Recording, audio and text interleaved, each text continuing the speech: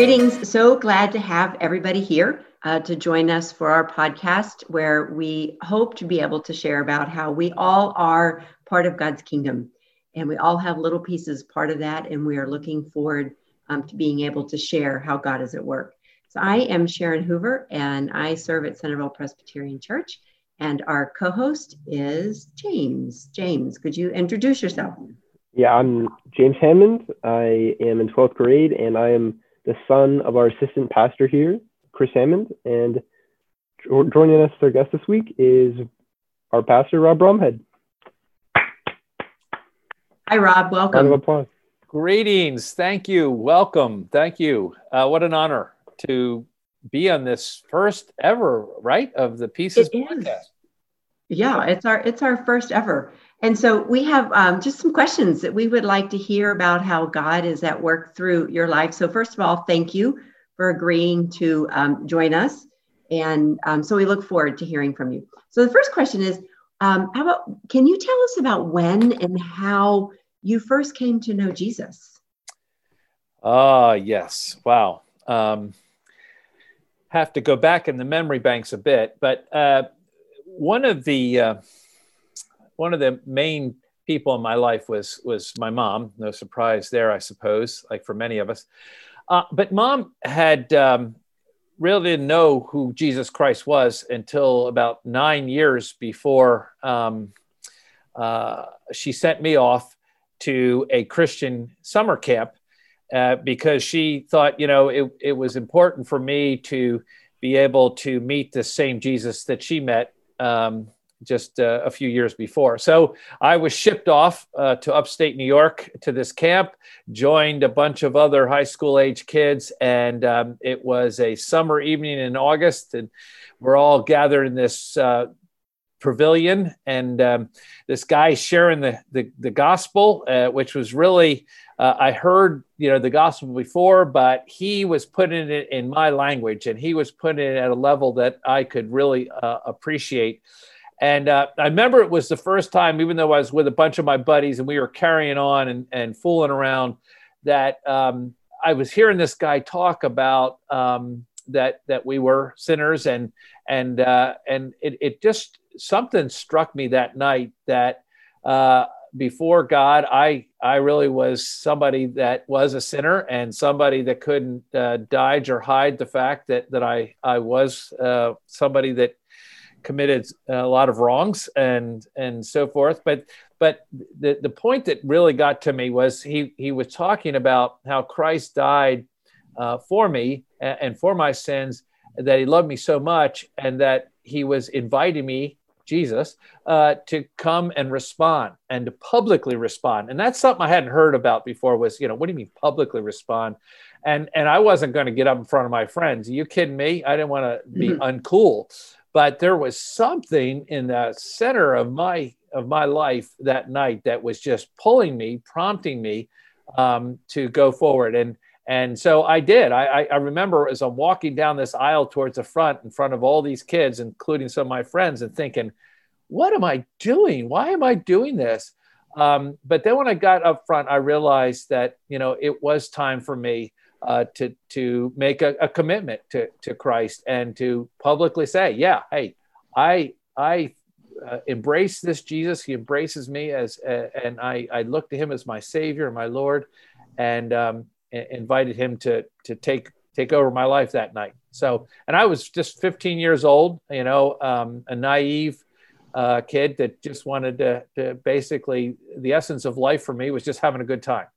But in the middle of that, Christ came in, and even though my spiritual life was a roller coaster following that, that was really, I would say, the pivoting point in my spiritual life.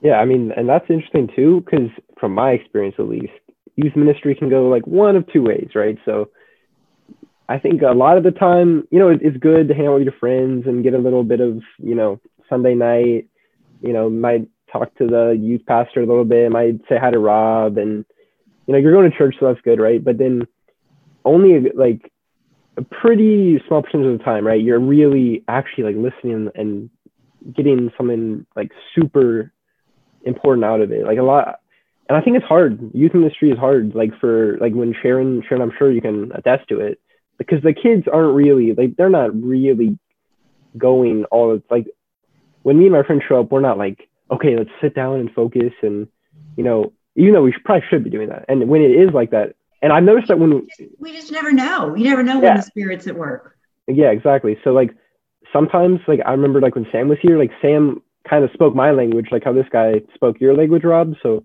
sometimes when like me and Sam would talk, I would get something super I learned something, or when I talk to my dad, I learn a lot. But a lot of the time I think it's hard in youth ministry. And you were saying like your friends were there, you're goofing around with your friends.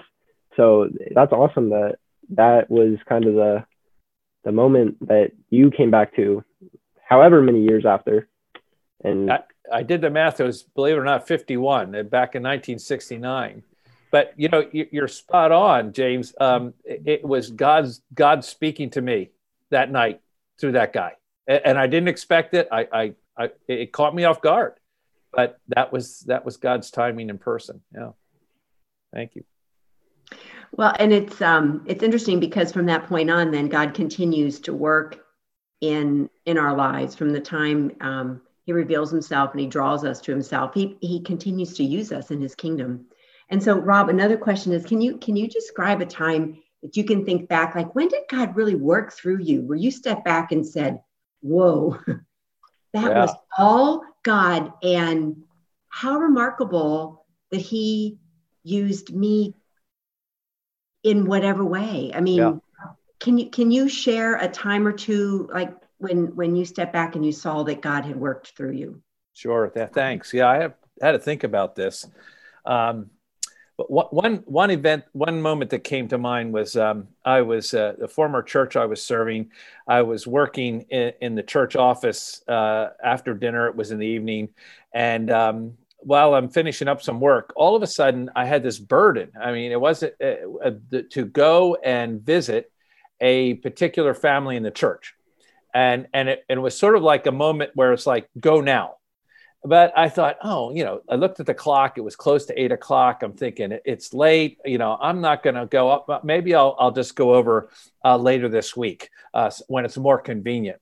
And so I'm embarrassed to say, from there, I went into the restroom. And as I'm in the restroom, again, this desire, this burden to go and see this specific family came over me. And I kept, again, coming up with excuses until all of a sudden I had this thought. And the thought basically said, why are you trying to make all these excuses to try to drown out what I'm trying to get you to do? I mean, it was like kind of, and I'm thinking, okay, yeah, why am I going to this, taking all this time to come up with excuses? So I got in the car, drove a few blocks away. That was the other maddening side. It wasn't like I had to travel that far. And I pulled up to the front of this house of this family. The front door was open. And I could see as I approached the front door of the house that this man, the husband, the man of the house, was standing there talking to his wife. And he had, it looked like a gun in his hand. And so I knocked on the door, and he whipped around, and as if I was interrupting something, and recognized who I was and started walking toward the door with a shotgun in his hand. And I'm thinking, okay, God, whose idea was this? And so he came, and he had this kind of strange look on his face. It wasn't like he was angry. It was more like he was just shocked and surprised. And so I addressed him. I said, how you doing? And then I had explained why I was at his front door out of the blue. And so I basically just explained, I just said, I think I had this burden from God to come by. It sounds sort of strange, but here I am. And he turned ashen white, and put the gun dropped on the floor. And then he said, come in. And so I went in and sat down, and he and his wife basically explained that he was considering in that moment of using the gun on his wife and then on himself. With further context, he was a Vietnam vet and was going through some, post-traumatic stress, and to a great extreme. And so he was in one of those moments, and God evidently had prompted my heart and pushed me literally out the door to visit them in this opportune moment. So that was one of the moments that came through, and we ended up talking and praying, and he ended up getting counseling, but it was one of those moments where, afterwards I look back and go, wow, Lord, forgive me for not being as responsive as I should have been. So. Yeah, and I need to get one of these stories, because then people can come interview me when I get a cool story. So, and I talked about it for a while with like my dad and at my old church. Like, everyone who goes up on Sunday morning, and Rob in his sermons always has like cool people with cool stories he meets that you can see God through. And I'm waiting for my knocking on someone's door with a shotgun moment. Hopefully it's not that. Hopefully I don't. Well, not, if God calls me to do it, we'll see. But I think those stories like that is what is gonna draw people. Examples like that are gonna draw people in initially, than a lot of like just scripture and analyzing scripture and stuff like that. Yeah, that's a really powerful moment, Rob. And I feel like those of us in the U.S., we kind of discount God's spiritual work in our lives, and his miraculous promptings, his miraculous acts. We're so caught up in the rational part of life, and everything needs to line up according to my plan, that we don't make way for God doing that. Like, you're right. I mean, you could easily, I hear you. I would have been the one rationalizing why I shouldn't go. Mm-hmm. Let me call. Yeah. Oh, but I need to go home, and this isn't on my schedule. I totally would have been there. And if I could be more attentive to the fact that God does still call us, and he does still cause us to go Yes. and be in his name, I think we would be doing that more often. Yes. Yeah. Being available, when God calls us, that's, and not coming up with excuses like, so. Well, can I also ask what, I assume you were burdened or you were thinking about this family already, because obviously there were some problems there. So I think, if we can just be aware of like those people that we need to look out for, like in our church family or like school or Yes. work or whatever, then, opportunities like that could pop up more than we think, maybe. Yes, boy, absolutely, James. Being aware of those opportunities that are right there in front of us, that God brings into our lives, whether it's just someone in need or just someone that needs someone to talk to, can make such a huge difference. Absolutely. Yeah. Well, thank you for sharing that story with us, Rob. So I have one more question. Okay. So how about recently? Where and how have you seen God at work recently? Oh, my. Pick from among the different areas. Exactly. It's like going to a smorgasbord of delicacies and trying to pick, one of them from that whole table. I'd say my quick answer to that would be, it's actually in the form of a person, in terms of how I've seen God work recently. And that is, the person happens to be our new co-pastor, Aaron McMillan. I have learned over some 40 years of ministry that one of the greatest gifts that a person could receive is to have a colleague or a coworker in ministry that you really can relate with and you can minister with very effectively. Someone who is on the same page you are theologically, someone who has the same philosophy of ministry that you do, in terms of how you approach different ministries in the church, someone who can deal with, be honest, difficult people in a very gracious and loving way. And someone who can tolerate my personality and my quirks and my weaknesses with grace and patience. And God literally has moved and worked by bringing to our church, Centerville Presbyterian, Aaron, who has served alongside of me since this past February as co-pastor. And I'll tell you, he is somebody that God has used to encourage me, and someone who that I can learn from. I really marvel as he can talk to a person who's having some real struggles, and I'm feeling some frustration inside. I don't want to acknowledge that, but I am. And he just so graciously and whimsically just loves this person and cares and ministers to them. And I just sort of taking mental notes through this. Another example, I mean, Aaron, let's call it, a nice thing about Aaron is he's 20 years younger than I am. He's hip. He's with it. He knows what's in. He can even name, some of the hottest groups right now. Never mind.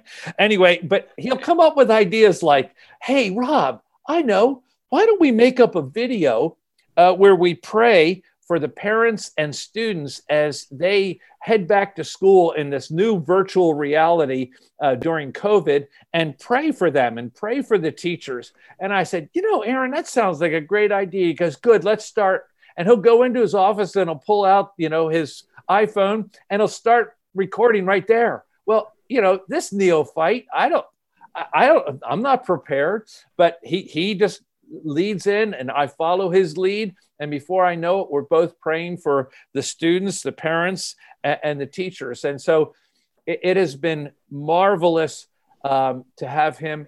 I see him as God's gift, God's perfect timing to come here at CPC. And you know what? The verse that came to mind is one that I'm sure all heard. It's from Proverbs, where it says, as iron sharpens iron, so one person sharpens another. Well, Aaron is God's gift who fulfills that verse in my life and ministry. So that's how my quick answer to that question. Thank you for asking it. Yeah, Aaron's awesome. I remember the first time I really interacted with him. So he came in February, right? And I didn't really talk to him that much, and the corona happened. And then I was bringing the boxes for the virtual mission trip to church one day. So I had 40 boxes in my car, and I'm carrying them in, and he's sitting there near the front door working on a sermon or something, I don't know. And he's like, oh, James, let me help you. So he's holding the door for me. I have to go back out and then go back in and carry more boxes in. He does it 4 times. I'm like, Aaron, it's cool, man. I got it. And that was my first glimpse of Aaron. And then, we started talking more, and Sunday morning, and then 2 weeks ago, he reached out to me. He called me. I was watching football, and he called me, and he was talk to me about youth group and how he thought I was a cool dude or whatever. So he said something like that. I don't know if I remember it right, but so I was like, wow, that really means a lot coming from Aaron. And I think I grew this respect for Aaron really fast, because I do see kind of what Rob's talking about. I think he's a great leader to have in our church. So yeah. Well, yeah, definitely. I've seen definitely the Lord working through him as he's had the very difficult transition of trying to meet a congregation via little boxes on Zoom, and every bit by bit, as people are coming back, it's definitely been a challenge for Aaron and Amy and their family to try to connect. But and so it's really thanks, Rob, for sharing that, and how what a blessing and a gift that God has given to you as a coworker, but then also to our church family through Aaron. Yes. Yeah. Amen. He's obviously a good judge of character based on what he said about James. I mean, for sure. Absolutely. I hope so. He's got the gift of discernment. Yeah. Yeah, well, speaking of the virtual mission boxes, those were awesome, James. I appreciate all your help with that. Those trips were really a lot of fun. So I appreciate all the work you did with them. Yeah, I had an interview on Monday for Christopher Newport University, and I was talking about what I did with the virtual mission trips, and they were like, oh, that sounds so awesome. It was awesome. So. That's great. Well, I'm glad you were able to share about that, because it's interesting during this time we're trying to come up with new ideas, of which this podcast came out of that conversation as well. And just how do we connect with one another, and how can we use the technology to be able to get the word out. And yes, podcasts have been around forever. So has the internet, and we haven't used it as much for ministry as we could have. So this will be exciting to see what we end up doing with this. Well, I mean, Rob probably didn't know what a podcast was until we told him about it, but. Oh yeah. Well, I'm glad you drew that picture for me, James. That really helped. I was that really gave me an idea what we're talking about. Thank you. Yeah. So I can't wait until, we have a podcast. Yeah. So, well, thank you for being with us, Rob. We appreciate you being our first guest, and we look forward to seeing how God is going to continue to use this podcast. Either of you guys have anything else you want to say? I've said it all.